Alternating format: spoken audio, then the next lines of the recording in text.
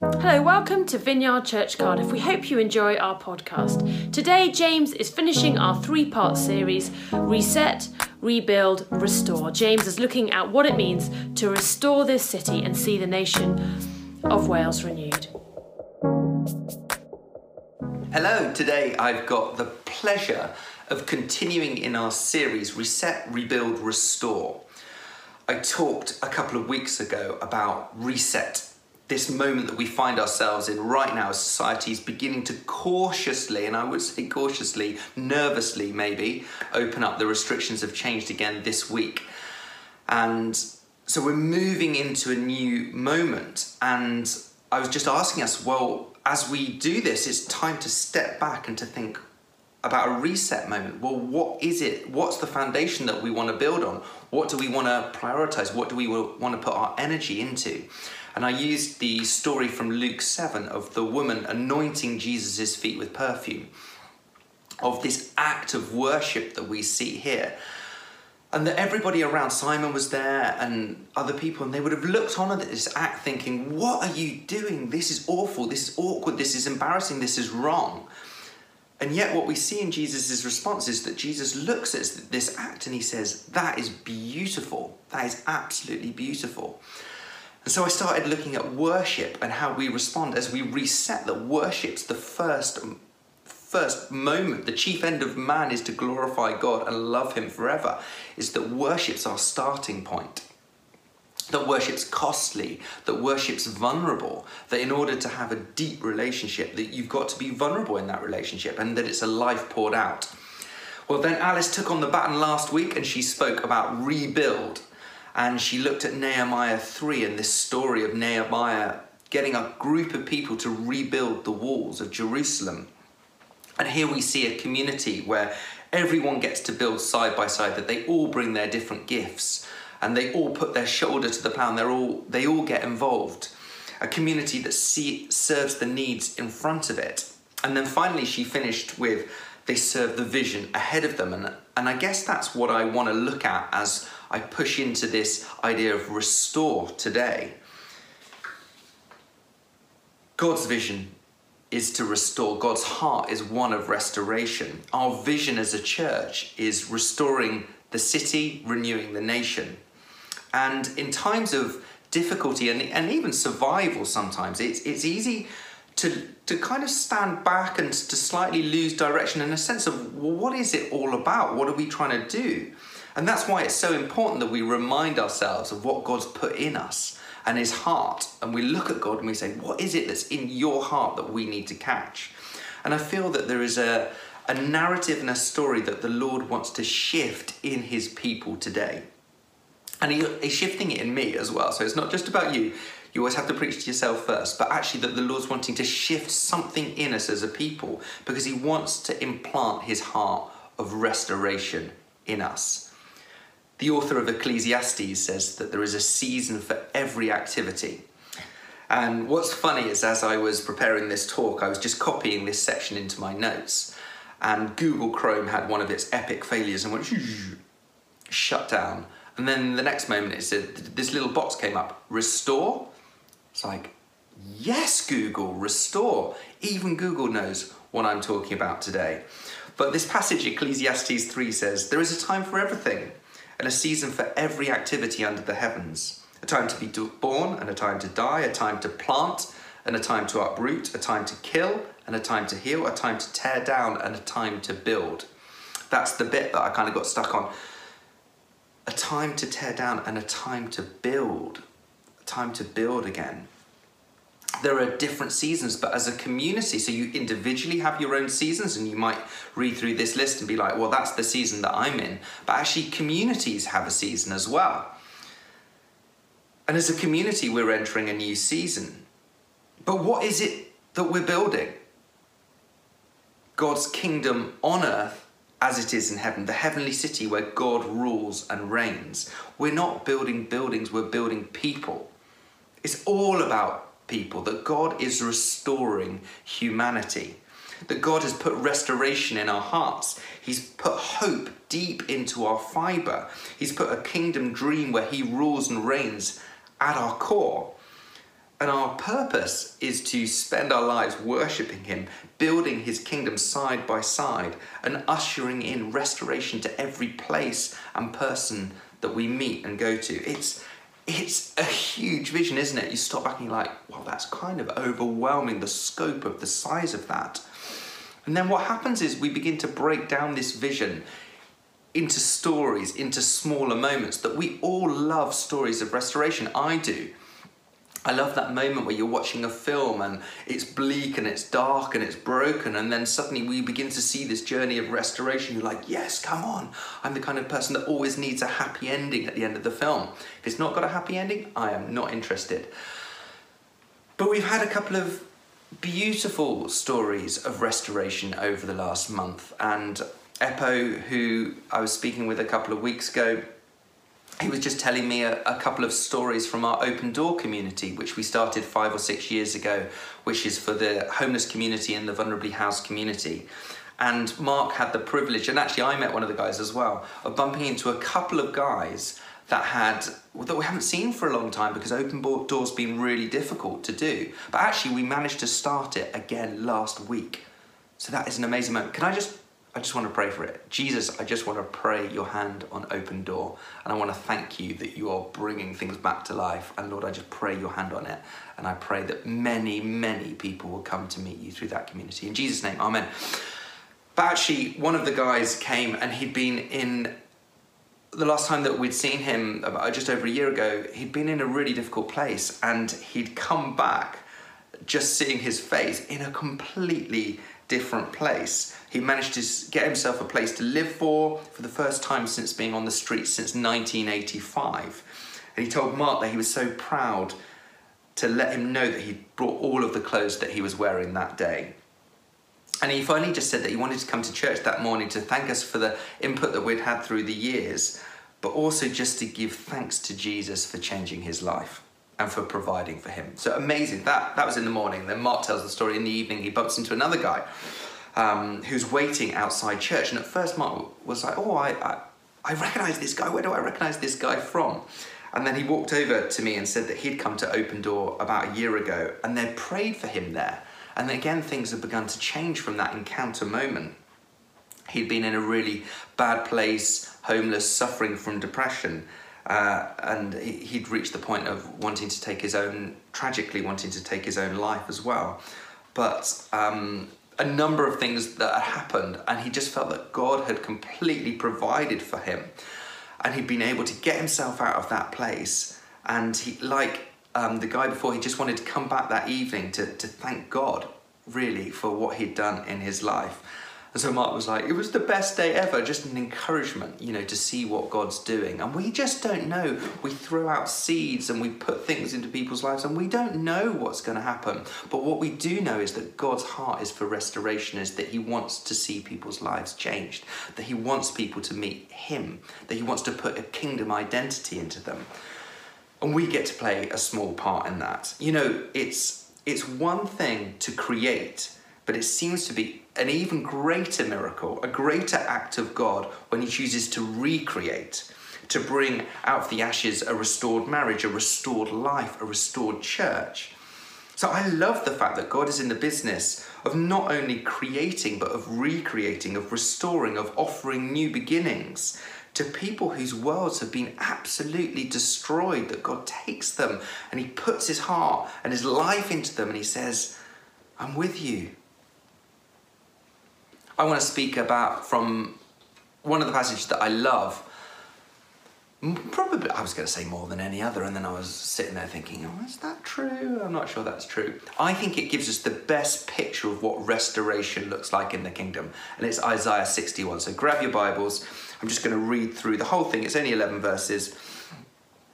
Some of it will be familiar, but I wanted the whole passage. The Spirit of the Sovereign Lord is on me, because the Lord has anointed me to proclaim good news to the poor. He sent me to bind up the brokenhearted, to proclaim freedom for the captives and release from darkness for the prisoners, to proclaim the year of the Lord's favour and the day of vengeance of our God, to comfort all who mourn and provide for those who grieve in Zion, to bestow on them a crown of beauty instead of ashes, the oil of joy instead of mourning, and a garment of praise instead a spirit of despair. They will be called oaks of righteousness, a planting of the Lord for the display of his splendor. They will rebuild the ancient ruins, that is, rebuild and restore the places long devastated. They will renew the ruined cities that have been devastated for generations. Strangers will shepherd your flocks. Foreigners will work your fields and vineyards. And you will be called priests of the Lord. You will be named ministers of our God. You will feed on the wealth of nations, and in their riches you will boast. Instead of your shame, you will receive a double portion, and instead of disgrace, you will rejoice in your inheritance. And so you will inherit a double portion in your land, and everlasting joy will be yours. For I, the Lord, love justice. I hate robbery and wrongdoing.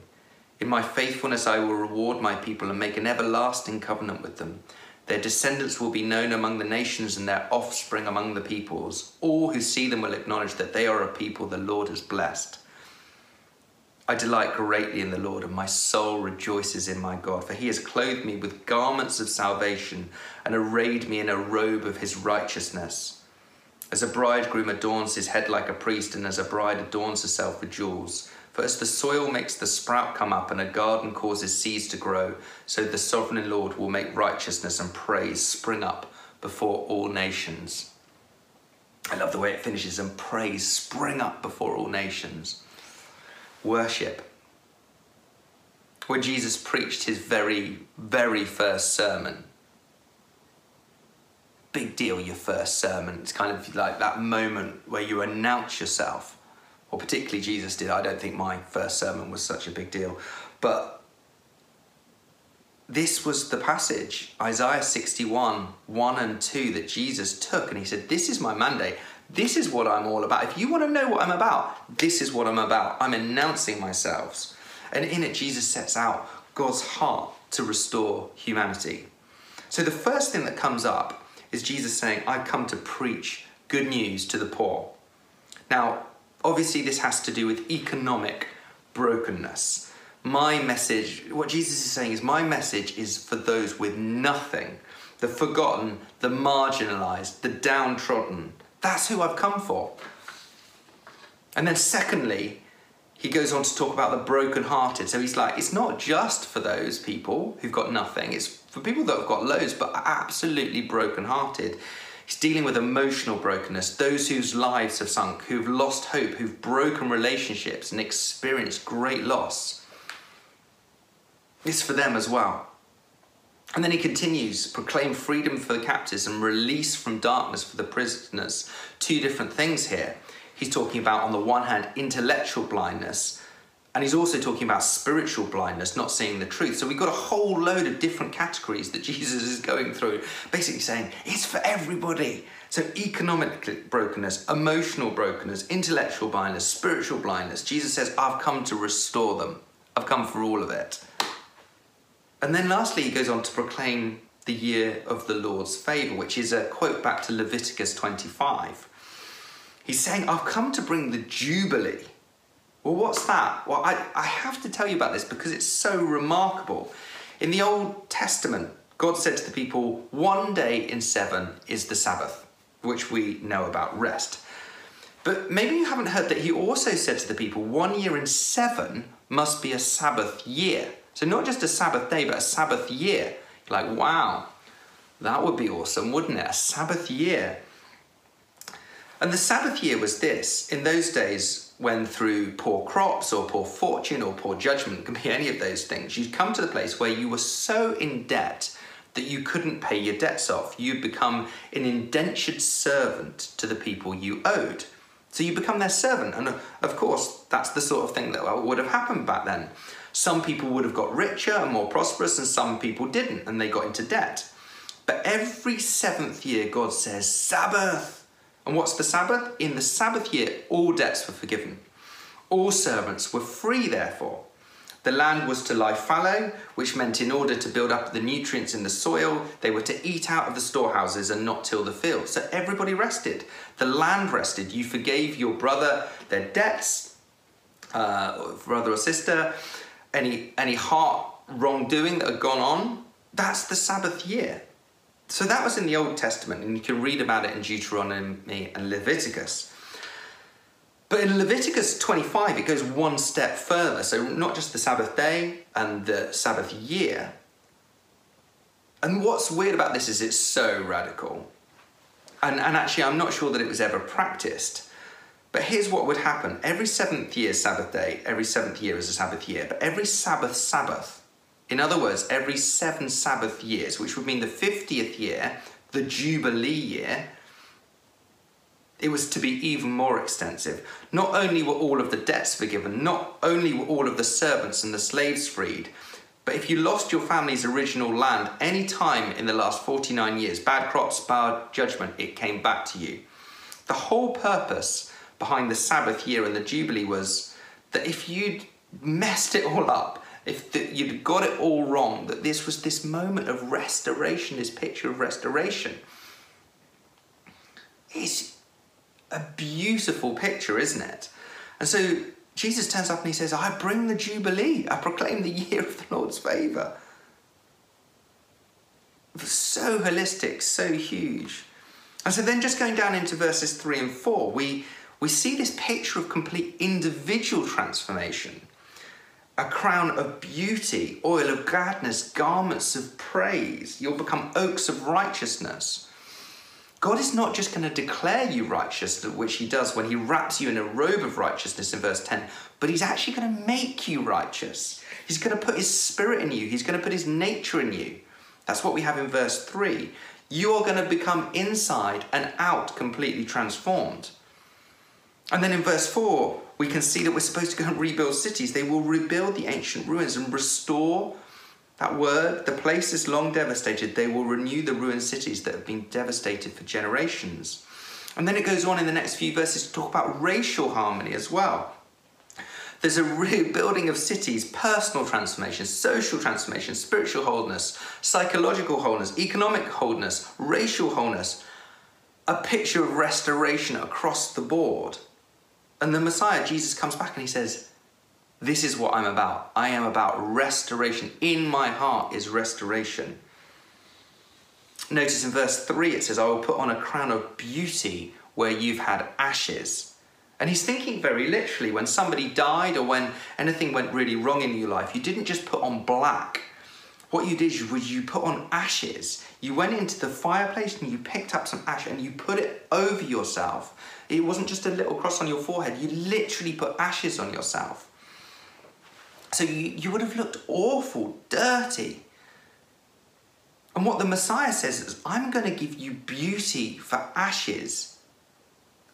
Can you see suddenly how these metaphors, these pictures come to life? And you're like, wow. Therefore, when Jesus comes and says, I've come back to make things whole. I've come back to rebuild everything, restore everything, reweave everything, make everything whole. That's what's in the heart of God. He wants to change things. It's transformative. So God's vision is to restore humanity. And like I said earlier, it's so big, and that's why I love this chapter, and I come back to it because I'm like, oh, that's a picture of restoration. That's what's in God's heart. I want to capture what's in God's heart. But God's vision is also to restore us, because you might be sitting there thinking, oh, that sounds great, James, but if I'm really honest, I'm just a bit tired. So many people are just feeling tired. I need to be restored.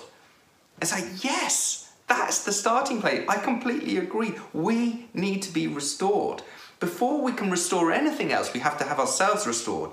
Verse 10, I delight greatly in the Lord. My soul rejoices in my God. For he's clothed me with garments of salvation and arrayed me in a robe of his righteousness. I mean, what a picture. As Christians, when we give our lives to Jesus, there's a restoration that occurs. And we move from being citizens of this world to citizens of heaven. The life of God enters our soul and our heart and our mind, and the breath of God comes to live within us. Such a great picture. There's a divine exchange that occurs. God takes our mess and our rubbish and our sin, and he replaces it with this garment of salvation and a robe of righteousness. It's a restoration moment. So at the heart of this story for us individually is this restoration moment. that so many of us have experienced. And if you haven't experienced that, that is the invitation. Today, God's like, I want you to experience my restoration. I will take the ashes, instead I will replace them with my garment of salvation. So you've got that, but you've also got, as citizens of heaven, we have to keep living out of our kingdom identity. We have to keep standing in this bigger story, in this kingdom story. And we've got to guard this story. We've got to remind ourselves of it. We have to let him enlarge our hearts again. Speak words of life and fullness and wholeness over us, that the restoration isn't just this one moment that happens at salvation. It's ongoing. It's day by day. We can't settle for another story. We have to fight for his story and his words over us. And it's easy to let it slip. It's easy to let lies settle over us. These will be the lies. Oh, it doesn't really matter how I live. I'm just going to live a safe life. Got nothing to give away. I'm tired. I'm just going to look after me. And suddenly we've reduced the gospel to this tiny thing. But God says, I made you for more. You've got my life inside of you. I don't just restore once, I keep on restoring. Come back to that phrase, the resurrected king is resurrecting me, is ongoing. Out of a place of worship, he fills our hearts with the story and the heartbeat of the kingdom, and he restores us.